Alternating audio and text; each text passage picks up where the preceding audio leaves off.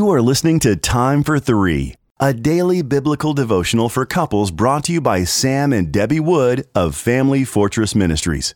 You can purchase a printed copy of Time for Three at familyfortress.org. December 8th, Me, Myself, and I. Our first scripture reading comes from Proverbs chapter 6 and verses 16 and 17. There are 6 things that the Lord hates, 7 that are an abomination to Him: haughty eyes, a lying tongue, and hands that shed innocent blood.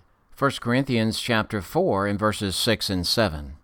I have applied all these things to myself and Apollos for your benefit, brothers, that you may learn by us not to go beyond what is written, that none of you may be puffed up in favor of one against the other.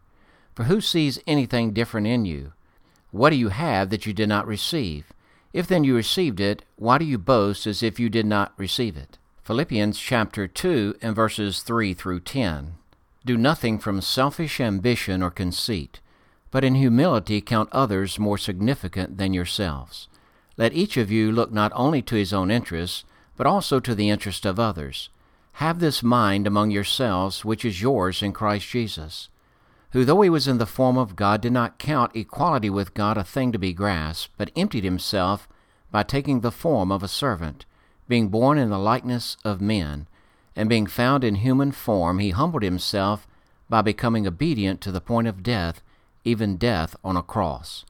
Therefore God has highly exalted him, and bestowed on him the name that is above every name, so that at the name of Jesus every knee should bow in heaven, and on earth, and under the earth. One of the chief goals of the devil is to wreck marriages. Because it can be difficult to recognize and eliminate, he often strategically employs pride as a catalyst that ignites controversy. Promotion of self can take many disguised forms. Defensiveness: it's not fair how my spouse treats me. Or justification: I have my rights. Or exaltation: I know that I'm right about this. The focus of a proud person is totally on self, and how every event or circumstance affects that individual's rights or preferences. A proud person often speaks harsh words that are degrading to the spouse in order to promote superiority of self. Andrew Murray states, "Pride, the loss of humility, is a root of every sin and evil." The Apostle Paul rhetorically declares we have no right to boast because we have received everything from God.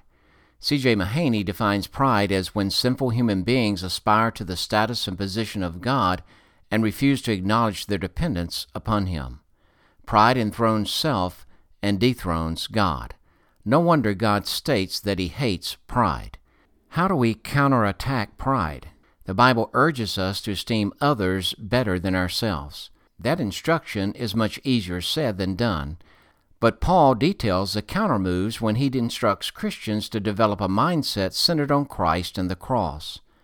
Martin Lloyd-Jones states, "There's only one thing I know that crushes me to the ground and humiliates me to the dust, and that is to look at the Son of God, and especially contemplate the cross.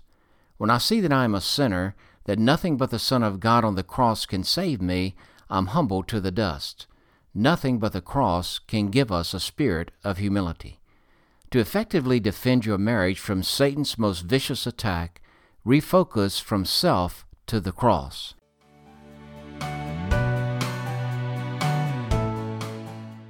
If you are blessed by these daily podcast devotions, please consider joining our ministry team by making a donation of $2 per month on our ministry website at familyfortress.org or on our ministry app. In appreciation of your support, you will receive a free printed copy of our book, What is Marriage? Family Fortress Ministries is a nonprofit focused on enriching families through biblical teaching. More resources are available at familyfortress.org and on the Family Fortress Ministries app, which can be downloaded from the App Store or Google Play. Thank you for your support, and don't forget to subscribe to this podcast.